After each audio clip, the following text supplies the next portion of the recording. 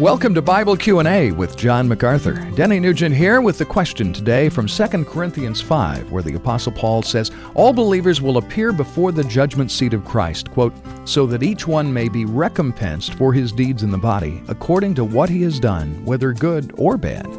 Now, John, is that verse saying believers will receive punishment from God? Absolutely not. There will be no punishment for believers because the Lord Jesus Christ bore all our punishment. That's what his atonement meant.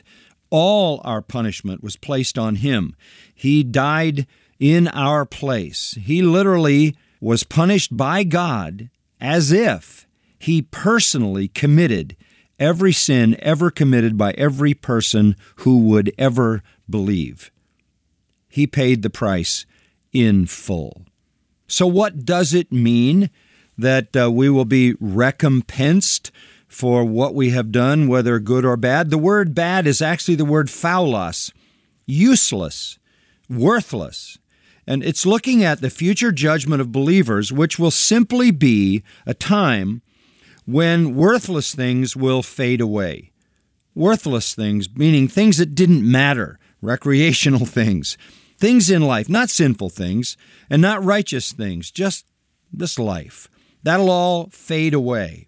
That'll all kind of burn up.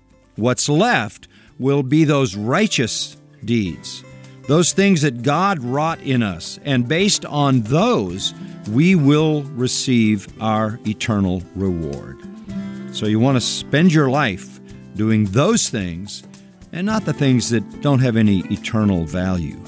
This is Bible Q&A with John MacArthur. To ask John your question, visit MacArthurCommentaries.com.